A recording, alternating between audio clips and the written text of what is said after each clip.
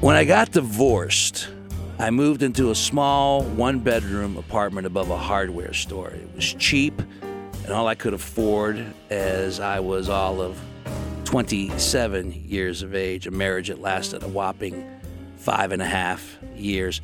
I remember my first Christmas Eve there at that apartment. I had presents to wrap, and the movie It's a Wonderful Life was coming on. So I got a bottle, some tape, wrapping paper, and I got to it. And then found myself really getting into the movie like I never had before. Things in life had not worked out like I thought, and the path I chose was not the one I was currently on. So I totally and completely started to identify with George Bailey. Not to the extent that I wished I'd never been born, but I got the message. And at the end of the story, oh, by the way, sorry, spoiler alert. The movie's over 75 years old. If you haven't seen it yet, I apologize. But when he sees his brother, who would have been dead if George himself had never been born, man, I cried like a baby. I still do. And like for the next 5 years or so, that's what I did on Christmas Eve. I would drink, wrap presents, and watch It's a Wonderful Life. Sad?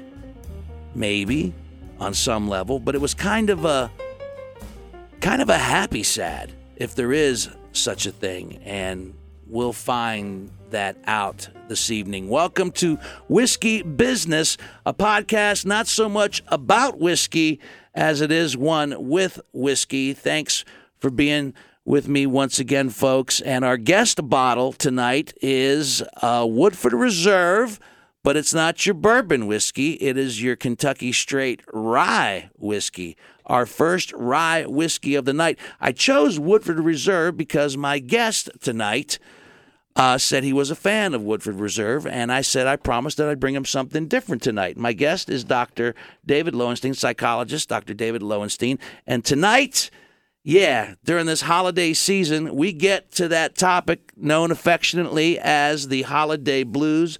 Dr. David Lowenstein, thank you so much for being with me. Thanks for having me, and great drink. Yeah, good. So do you like the rye? Absolutely. Have you had the rye? I've never had the rye, but I think I'm liking the rye. You like the rye? The rye is good. You should, I don't know if you have a nose for whiskey, but you should detect a little black pepper and cedar in the nose, and in the taste of it, of course, the rye, it's like 53% rye. It's 90.4 proof, I believe, and there's some molasses and apple and malt in there. I mean, yeah. It's got everything. It's got all the important stuff. It's got a lot going on, and it's got a nice finish, a nice long very nice finish that stays with you. We'll check back in and see how you're enjoying so far so good. The Woodford Reserve Kentucky Straight Rye Whiskey. Answer that question right off is there such a thing as a happy sad? There definitely is a happy sad. I mean, I think that this is a difficult time for many people. Interestingly enough, it's not the time where most people are as depressed as they are at other times, because they can put things together for the holidays. It's like I can make believe I can have a good time. Everybody around me is having a good time. But when they're by themselves or they're with people that they don't really want to be with, it really does hit home. So they know they're supposed to be happy because everybody's kind of enjoying the holiday. The lights are out, the snow's on the ground, people are giving gifts and having a drink or spending time. But they're also kind of assessing their own life at the same time, and maybe they're not where they want to be, or they're not doing what they want to be doing, or they're not in the relationship, or they've lost somebody also maybe that was really important to them during the year. And it's a difficult time for that. So the holiday blues are a real thing. Absolutely. They're definitely a big thing. A lot of people don't get treatment. A lot of people don't ask for help during this time because they don't want to bother people, because they don't want to infringe on their happiness, their good times, their celebration for either Hanukkah or Christmas or Kwanzaa and all those other holidays around this time. But it's a time where people who are having the blues are really experiencing them. And they're going through it alone. Is your story of you described?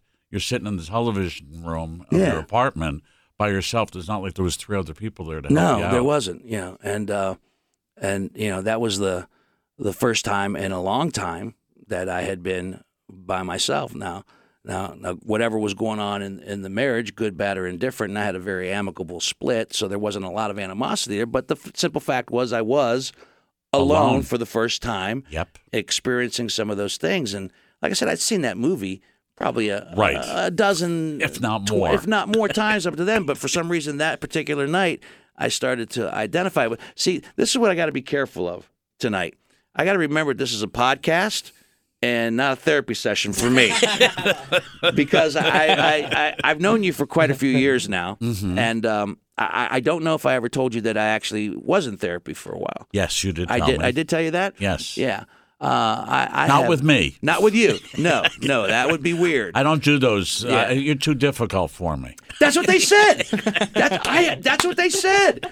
You're beyond my level of expertise. I wore out 2 different therapists. They committed suicide. It wasn't that bad, but he said there was one guy who was.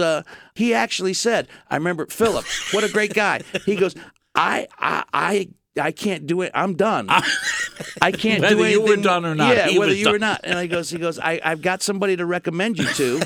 And he recommended me to an actual psychologist. Oh, isn't that good? And you burnt the second guy out, too? I wore the second guy out as well.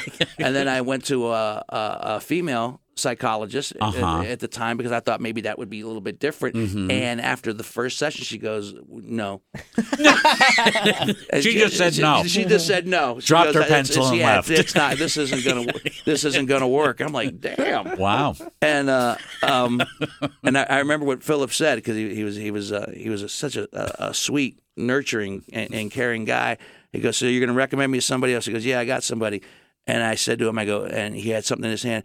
He goes, is that my file? And he was putting it, and he goes, no, this is your drawer. I had my own drawer. Isn't that nice? Yeah. Yeah. And well, let's hope he's doing well. I'm sure they've. Hopefully his medication's working now. Yeah. But I have worn out some people to the point where the last guy I went to actually. See, I always wonder about that too, because you're regular people. I mean, this is what as you far do as I know, this is what you do for a living. My wife and I do it together too. You guys both have a practice together in the same building. We've been for 30 some odd years. Because I got the sense that with the last guy I went to, I started to feel.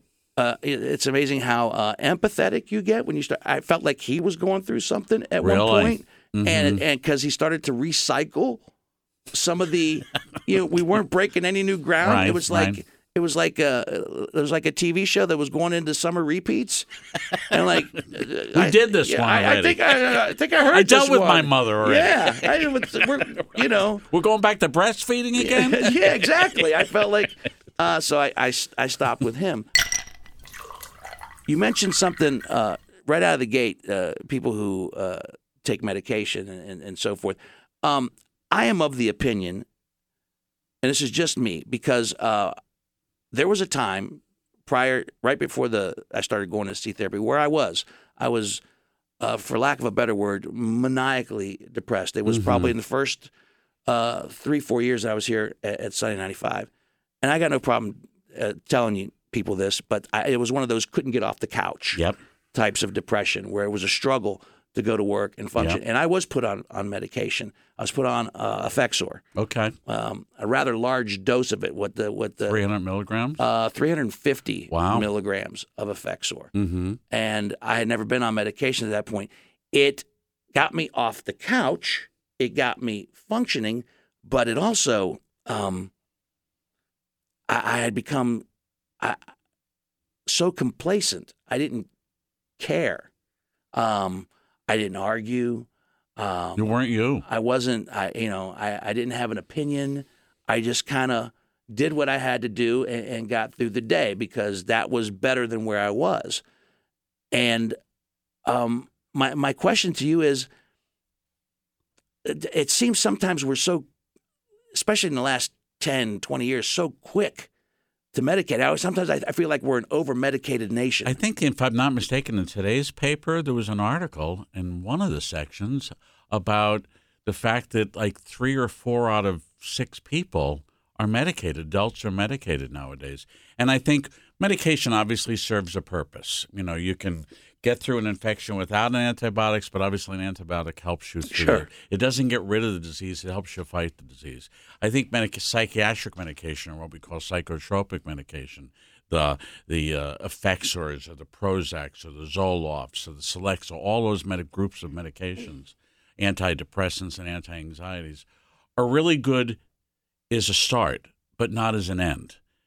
You can't take medication for a bad marriage and expect that the medication is going to make your marriage better. Right. At least legal medication. Mm-hmm. Yeah. So if you're experiencing depression and you see your family doctor, obviously your family doctor isn't going to sit down with you every week and talk with you about what's going on with your life. He or she's going to write a script, but hopefully he or she's going to say, and go get help also, because you need to rethink things. So I usually say medication is a way to kind of sand down the rough edges of things. At least it got you off the couch. It got me off the couch. It got you to work. It got you to be around people, with the hope that as a result of that, you'd start building a network of people and being around people and maybe become less depressed. All right, so here's what happened, though. I was still doing stand-up comedy on a fairly regular basis, and I had a gig in Indianapolis. Mm-hmm. I was halfway to Indianapolis, and I realized I'd forgotten my medication. Ooh. And I was there from a Thursday, Friday, Saturday, Sunday. Now, I forgot the medication on Thursday, and I was fine. And then it was on Friday, I started to get the sweats a little bit, and a headache. And a headache, yeah. And then I think it was Saturday was really tough, but I was okay.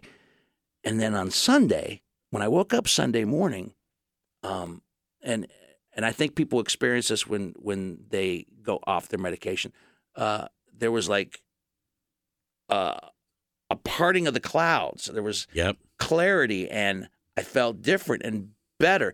Now, I know it is not wise to just bail and go off your medication. You're supposed to wean yourself off of medication, is what they say, especially that large of a dose. But I felt like me again. Yeah, and it felt good. And the shows that I had done Thursday, Friday were okay, but the Sunday night show was a killer. Was just amazing. So when I got back, I did not seek medical advice. I continued not to take it. When I saw my regular physician, he said, "Are you still on the Effexor?" And I go, "Oh no, man, I haven't been on that for like 6 months." He goes, "Well, what do you mean? Right? What do you mean you've been on it? When did you go off of it?" And I told him the story I just told you, and he got mad. He said, "You just stopped?"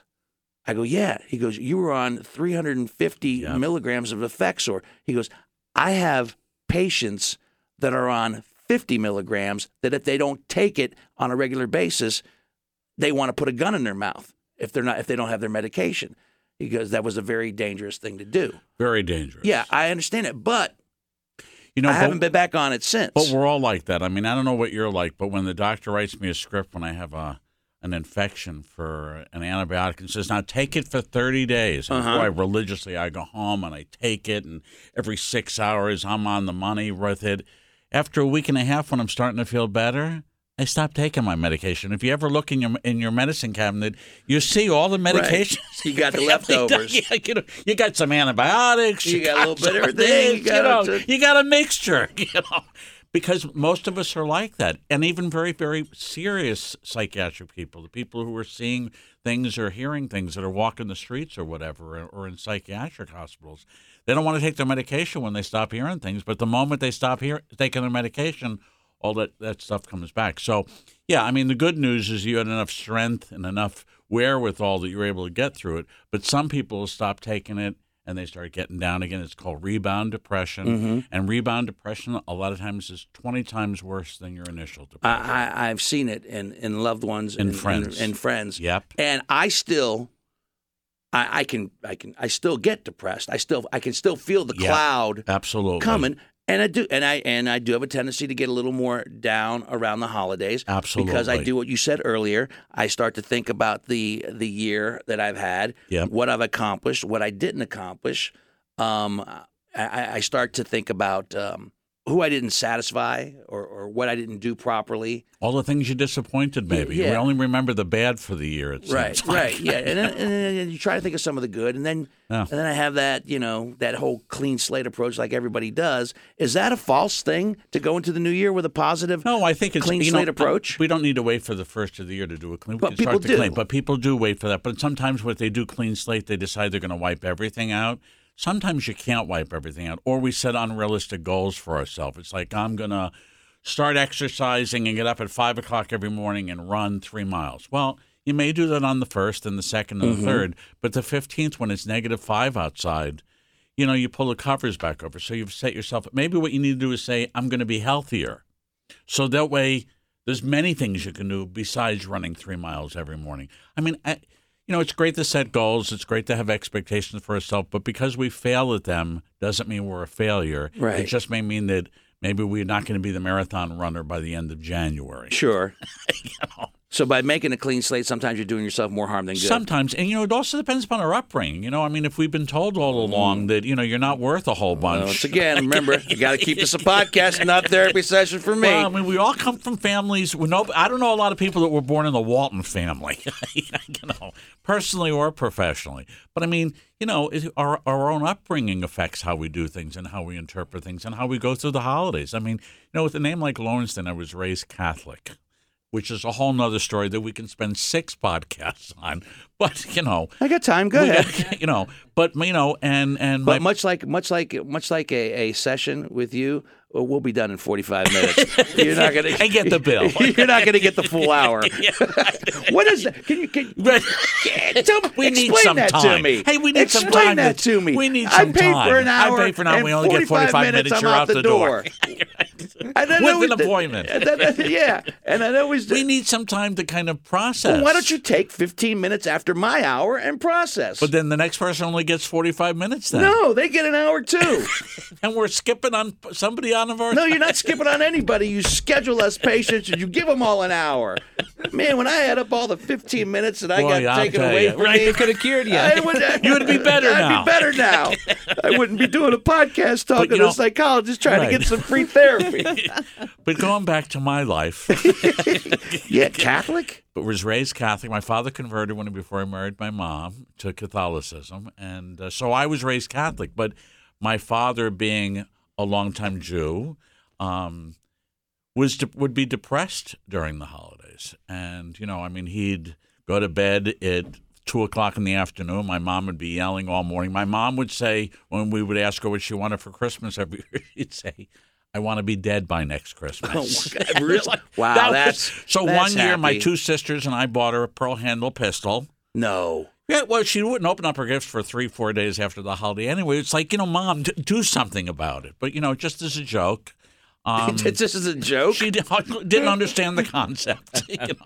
I think she probably wanted to use it on us instead. So, the holidays have been really difficult. The good news, my wife comes from a family that was a lot better for the holidays, so I've learned how to enjoy it, and then having children of my own. So you didn't enjoy the holidays as a child? Not at all. I could remember waking up on Christmas morning wondering what the hell was going to happen today. Wow. Not a fun time. So... And who was and my father's relatives would come over. All the whole Jewish side of the family would come over for the holidays. Did you celebrate Hanukkah? No, we didn't celebrate. My mom wouldn't celebrate Hanukkah. My mother's maiden name was Genevieve of Fasasika. And my father was Abraham Levenstein, but you couldn't be Abraham and be Catholic. Right. So he had to change his first name to Allard. And he could change his last name to any last name he wanted. He picked Lowenstein. He could have picked Smith with a Y. Yeah. He could have picked Kennedy. But he wanted to keep some of his heritage. And coming from New York and having a New York accent, most people think, oh, Lowenstein, you're a Jew. And it's like, no, I have some part of me. With all due respect, I thought most you were. people do. Most people do. In fact, when I was in 3rd grade and was writing for an English, or 3rd or 4th grade, I had to write for the final what I wanted to be when I grew up. I wanted to be a priest, and before I knew about girls, wanted to be a priest and a cardinal and a bishop, and one day be the Pope. And they flunked me because they didn't think that I understood the Jews couldn't be the Pope. And my father had to go and explain to him, because his name's Lowenstein doesn't mean he's Jewish. Right. and they gave me the credit for it and things like that. So the good news, well, I don't know, or the bad news, depending upon one's perspective, is decided to want to be a priest later on. Third grade ruined it for me. Third grade, yeah. I remember taking an aptitude test in high school. And that was one of the vocations that they for you to be a priest suggested, that I'd be a priest or a cop, which is very similar, I guess. Yeah. And you became what now? Well, actually, at one point I was a private investigator. Really? So, and then Then I got into stand up, and then I fell into radio, literally, and you don't do priesthood well at this point. I don't think so. I don't think I. No, it wasn't you. No, I'm not overly. I have faith, but I'm not overly religious. I don't go to church on a regular basis. Right. My mother does, and she constantly. goes for you. Oh, she. Right. My mother. Yeah. I mean, We all come from. my mother is.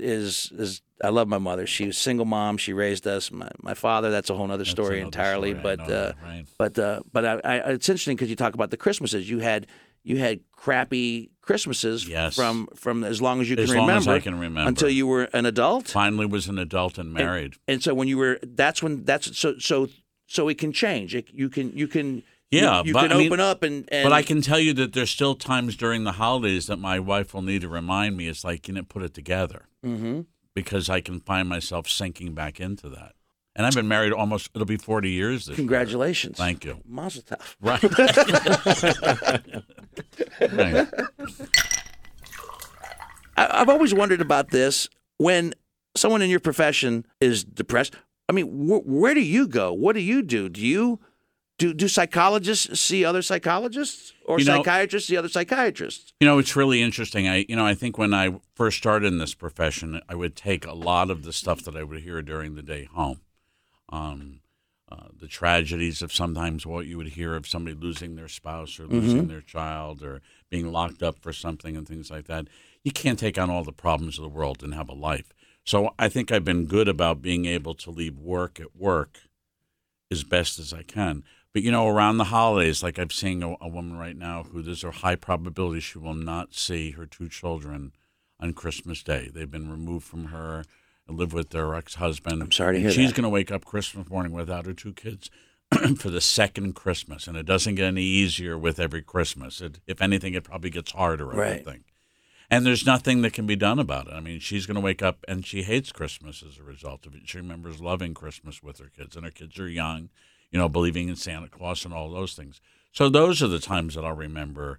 Boy, I'll remember her on Christmas morning around this time, or some past appointments or patients that I've seen who've lost a spouse or something. I've seen another woman who lost her husband a couple of weeks ago unexpectedly. I mean, it's going to be a difficult holiday for these people. Okay, so I appreciate the fact that you can have feelings for those people, your patients. You care about them. Obviously, you're very good at what you do. But what happens? What about you as an individual? When something is depressing you or has you down, where do you go? What do you do? To another professional and go see somebody and talk it through. I mean, I've had many times that I've seen people and gone to see a professional, both me and my wife, and to kind of get through issues because I do what I do for, my father used to say shoemakers walk around with the worst shoes. Yeah.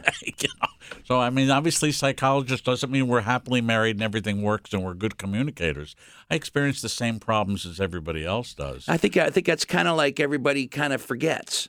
Right, that I'm a human being. That you're a human being, yeah. That you're supposed to have all the answers. And they think I must have the perfect marriage, a loving wife, and our kids we all hold hands and sing Kumbaya every night. And all doctors are completely healthy and have no medical issues whatsoever. And we know that's not the case. And that's not the case whatsoever. We're human beings. Yeah. We do bad things. We say bad things. We get angry. I don't listen. I don't communicate. I do all the things that I'm telling people, So how do you maintain objectivity sometimes when in those cases? I realize that life is life, and that because somebody's not doing it right doesn't mean that they can't learn some other ways to do it. I mean, if I can learn how to better communicate, you can learn how to better communicate.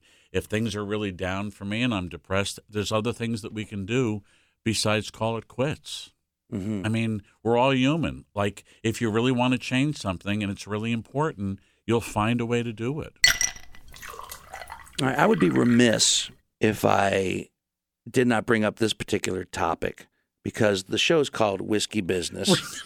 We're sitting here talking about Heavy issue. the holiday blues and depression, and yet we're sitting here sharing what most professionals would say, in clinically speaking, is a depressant. Alcohol. Yes, alcohol is a depressant and heavily used during the holidays. Yeah. But boy, it's a sweet tasting. It's a sweet tasting. I mean, if you have to doesn't taste like the effects are at all, does it? No. And you're talking to somebody who's washed down as a professional with whiskey. It's got a better taste. All than right, the so effects are. it's a depressant. So there's been always a lot of jokes about my level of drinking and how much I imbibe. If I actually drank as much as everybody thinks I drank, you'd be dead. I'd be dead. Right. I'd be dead, and that's still a ways to go. But, I mean, yeah. How do you identify? I mean, alcohol as a problem? Well, it's a great question, and it's a great question that a lot of people look at around this time. And does it vary from individual to individual? Absolutely. What we look at is if it's interfering with your occupational or social functioning. Obviously not. Obviously, Right. I build a podcast around it. When you call it This is whiskey helping your business, career. It's actually enhancing Right. mine at the moment. Right. But But if you can't function during the day without it, or you can't do X, Y, or Z, or you can't be in a relationship without it where you're dependent upon it, that's where it becomes a problem. I'm an ex-smoker, and if I'm not mistaken, you were a smoker. I don't know if you I still am a smoker. Still a smoker. Still a So you know smoker. exactly what it's like. I mean, how many times have you tried to quit? Oh, Every time, every day, end of every pack, probably. Not recently, but It's a hard habit. It's a hard. And you see how it interferes with your life. Yeah.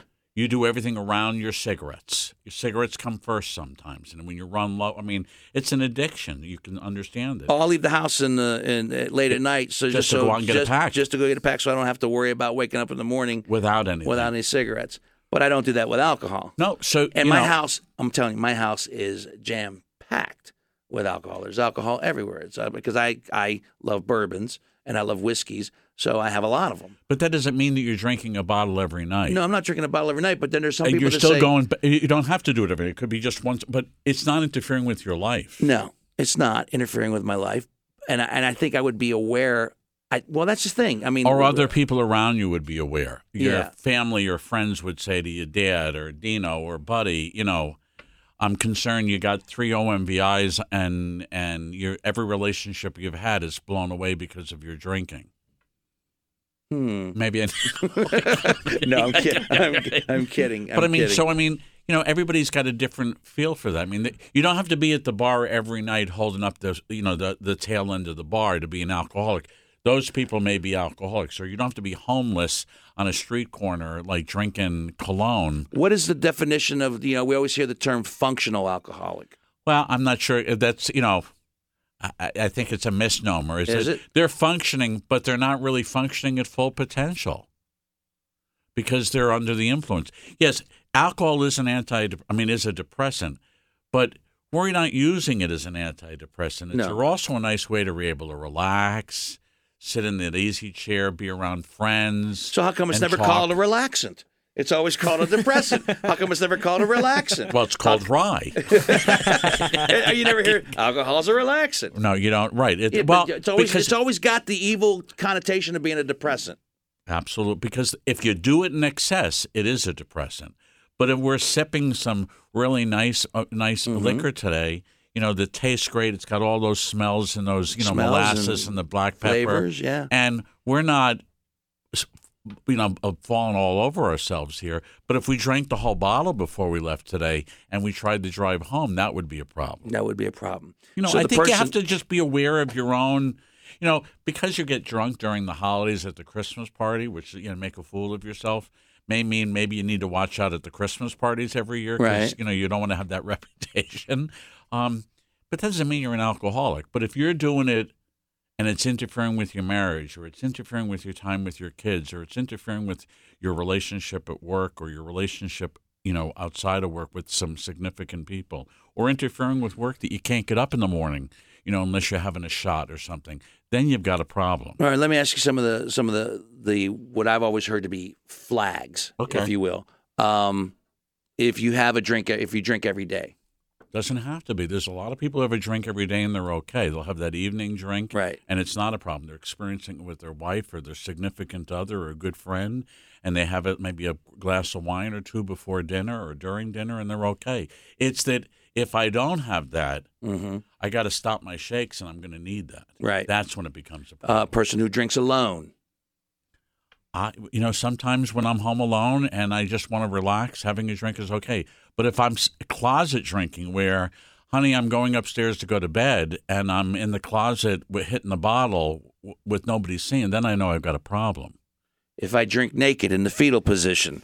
Well, with you, Dino, that's a whole other issue. Right. I've seen you. I've never seen you with no clothes on. I tried to slip the third one in. Right. That's a sight, I'm sure. You make other people alcoholics when you do that. Yeah, because there was in my work in stand up when I was on the road, there was a lot of drinking. Oh, I'm sure. You were in comedy clubs 5-6 nights a week, eating dinner at the bar. And it was always a lot of drinking and so forth and so on. And I also write, and when I write, I think it was Hemingway who said, write drunk, edit sober. Interesting. Yeah, and I drink when I'm writing, and I smoke when I'm writing, but I should write all the time, because what I do is I light a cigarette and it just sits there. 90% of it right, burns in the ashtray. Right. That'd be the best way for me to smoke. I barely get a drag off of it. Right. But I tend to pour a little bit, and it helps you think. It does, and it helps you relax. It does help me relax, but there's there's just that fine line where it like lowers your inhibitions a little bit. Yep. But it also seems to is it the alcohol, or is it part of the creative process? I don't know. Or a little bit of everything. I mean, who knows? It helps you. It's one of the things that you use to help you feel better and things like that. If you don't have it tonight or next Tuesday or tomorrow, it's not like you're going to go, oh, my God, how am I going to live without it? Like you said with cigarettes. You got 3 cigarettes left and it's midnight. You're shooting out to the BP gas station to get a pack, because you don't want to wake up in the morning and say, oh, my God. But then there's something that contradicts that, because I've been in situations where I could not smoke, and I go for 6 or 8 hours without a cigarette because I know I can't smoke, and I'm not going crazy. I'm not going nuts. Yeah, but you'll make up for it later, won't you? But as soon as I go out the door, maybe I'll light up a cigarette. And you'll probably have 3 in the car on that 20-minute trip, more than one. But shouldn't those 6 or 8 hours give me some indication of the fact, like, dude, if you can go 6 or 8 hours without a cigarette, you could probably quit if you wanted to. Clearly, you could quit if you want to. While it's difficult, if I'm assuming, Dino, if the doctor said to you, oh, my God, Dino, we found a spot on your lung, you wouldn't go, hey, you want to step out for a cigarette while we? I don't know. If they found a spot on my lung, I'm of the thought process. Well, too little, too late. Yeah. Really? Well, my father had lung cancer. Oh. My father was My father smoked 5 packs of cigarettes a day. Wow. When he got diagnosed with lung cancer, he cut back to 4 packs. To 3 packs. Yeah, really? 3 packs. Yeah. And died at an early age? No, lived to be, he was 83 years old. Really? And he was. As you get close to 83, it's going to be a problem. Yeah. I mean, at that point, it's like, he cut back, but. And if you didn't know he had cancer, you wouldn't have known he had cancer until it metastasized and went into his legs. Oh, okay. When it took out his legs and he couldn't get around. Couldn't get around. That's when it really affected. That's when it beat him. That's when it got him.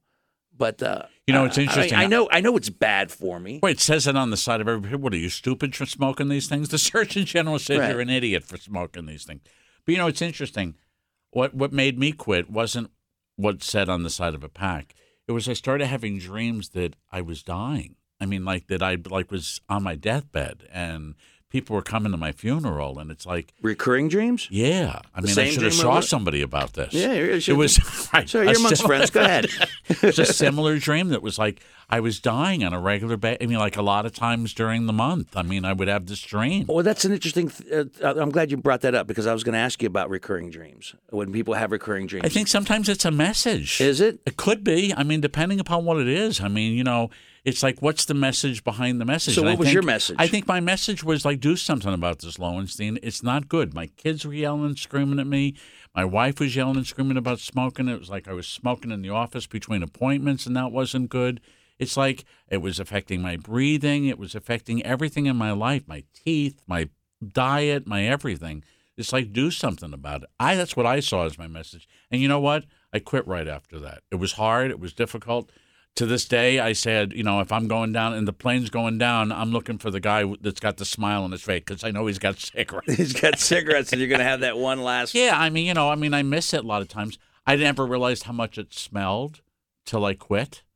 I never realized that cigarettes smelled like they do. Yeah. It really smells bad.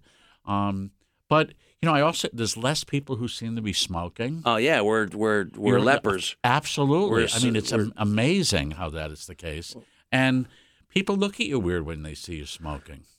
It's like, oh, you got to do that. Yeah. Oh, they look almost like it's a weakness. Right. It's like like you're sticking a needle in your arm. I totally get that. And they're expensive. Oh, they keep going up in price. Yeah, I can't remember when I said that when they got to this price, I was going to stop. Right, yeah, right. I don't know, whatever they cost. Yeah, my cousin Stevie lives in New York. He pays $11 a pack for Is that amazing? And smokes a pack a day or two. Yeah. $11 for a pack. Yeah. And when you started, how much were they? Do you remember? Oh, gosh, no, I don't remember. 75 cents, they were can cheap. remember. They were cheap. Yeah. Yeah. And everybody smoked. Yeah, everybody There was did. something wrong with you if you didn't smoke. I can remember my family doctor coming in and doing a physical on you with a cigarette. My mother worked for a doctor, and there were ashtrays out in the waiting room. Absolutely. College classes, you smoked. Yeah.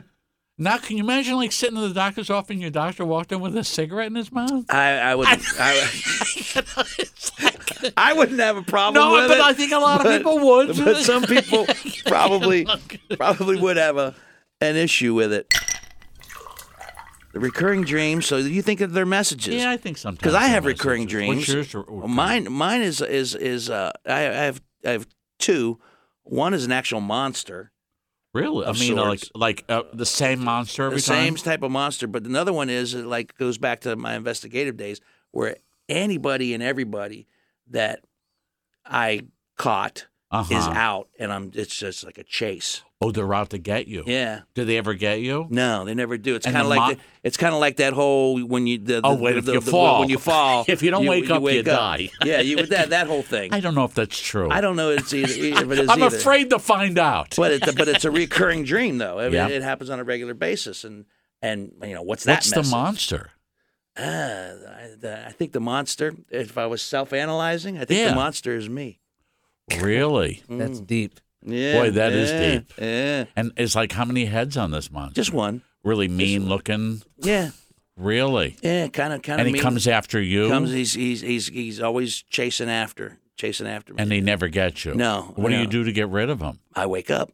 You wake up, Mm-hmm. go to the bathroom, and hopefully he's gone by the time you go back to sleep. It doesn't happen a lot, but when it does, it's the same monster. It's the same monster, and I wake up sweating and. Really? Oh yeah. It's amazing. We all have shit in our closet. Yeah. Yeah. We all have. Yeah, we do. And sometimes we shit in the closet. After drinking too much. Right. I thought it was the bathroom. I didn't realize it was you.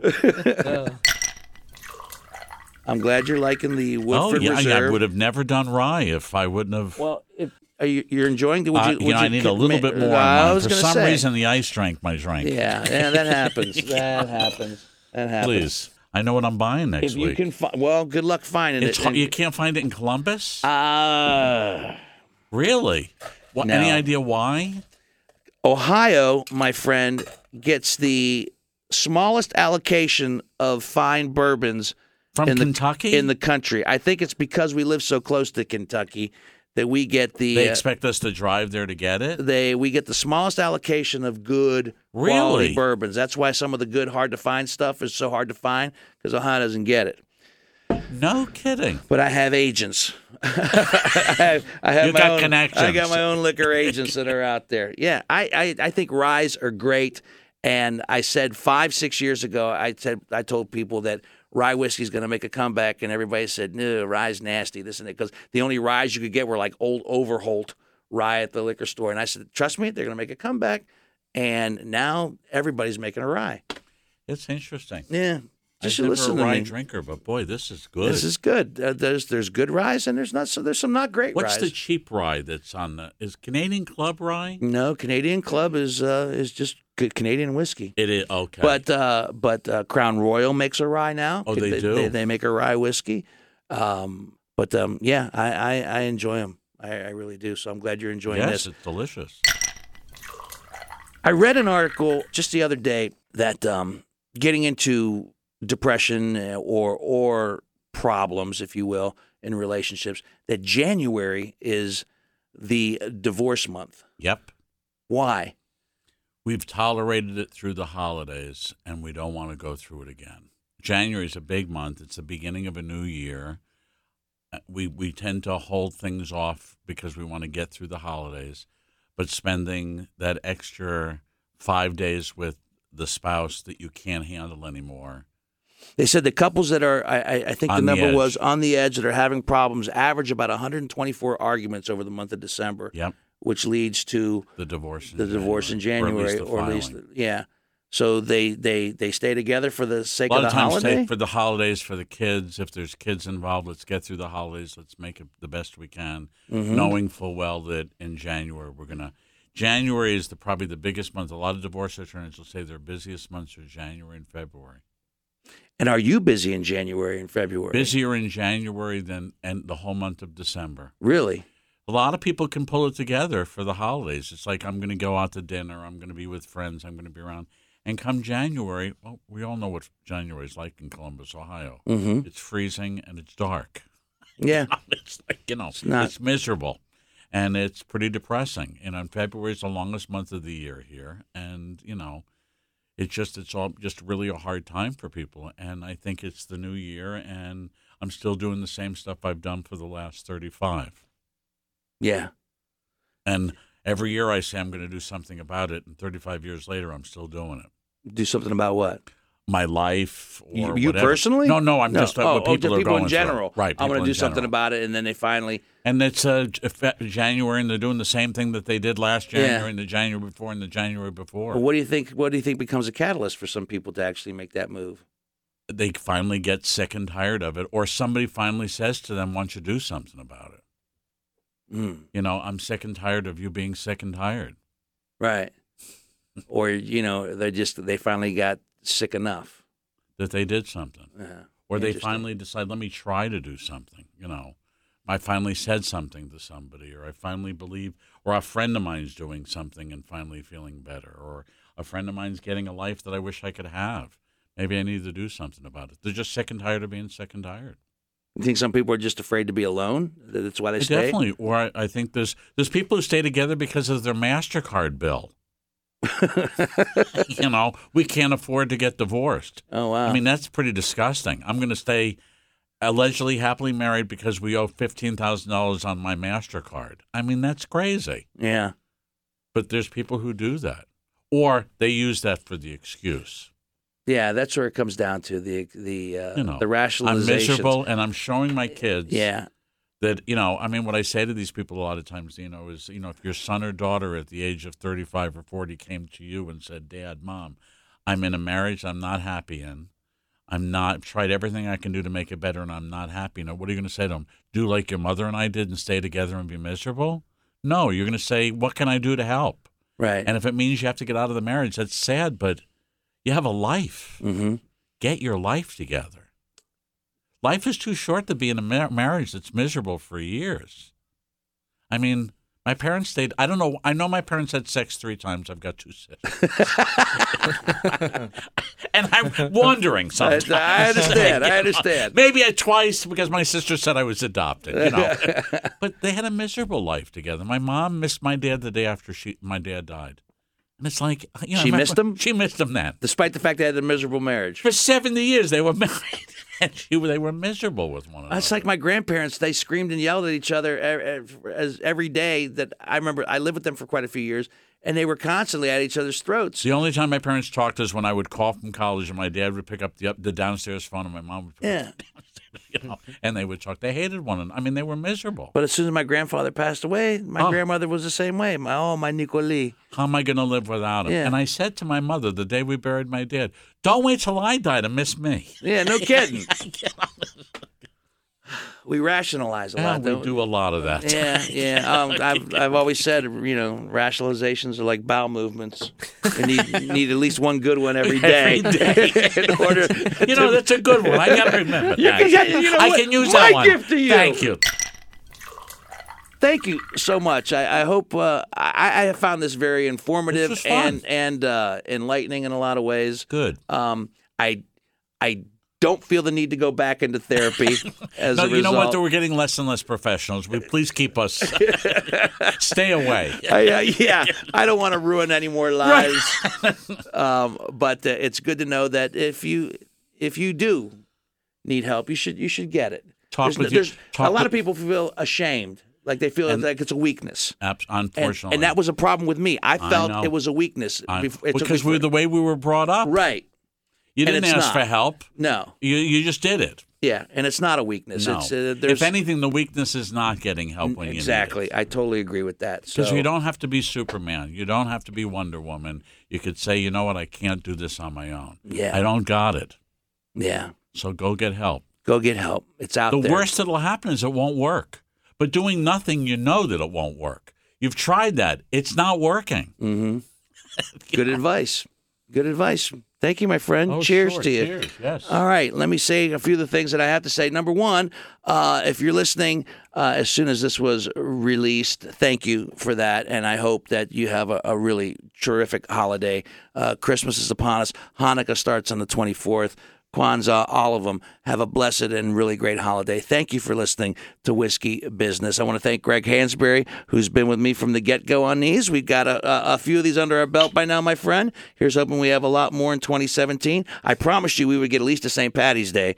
That was the promise on the first one. So I can get some Jameson. So you can get I'm some sticking Jameson. around at least till March. Yeah. I promise you we can try to get to St. Patty's Day. Whoa, that's worth waiting for. Yeah. So let me just say a couple of things. That Whiskey Business is a Never the Luck production recorded with the cooperation of the Columbus Radio Group. The opinions are those of your host, Dino Tripodis, and my reluctant guests, and are only meant to entertain, maybe even inform, but not to offend in any way, shape, or form. So if you were offended by anything you heard tonight, get over it. All right? So, my friends, have a great... This will be the last Whiskey Business for 2016. We'll be back with fresh new ones coming up in 2017. So thank you so much. And like I say every week, until the next bottle, see you then.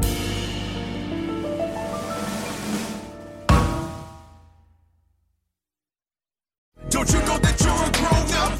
I'm a grown-up. Me too. Yep, me too. But these days, being a grown-up can really suck. Luckily, we're grown-ups who grew up in the coolest generation. We had video arcades. And also some of the best TV and movies ever made. We lived the origin of awesome consumer electronics. The list goes on and on. Yep, Generation X. Exactly. And we're Gen X grown-up. Every week, the Gen X Grown Up podcast explores media, tech, toys, games, and more from both yesterday and today. Through the eyes of Generation Xers who absolutely love that stuff. You can find us on iTunes or wherever you get your podcasts. Or find us on our website, genxgrownup.com. Life sucks as a grown-up. All right, you think that was good enough? I hope so, man. I'm tired.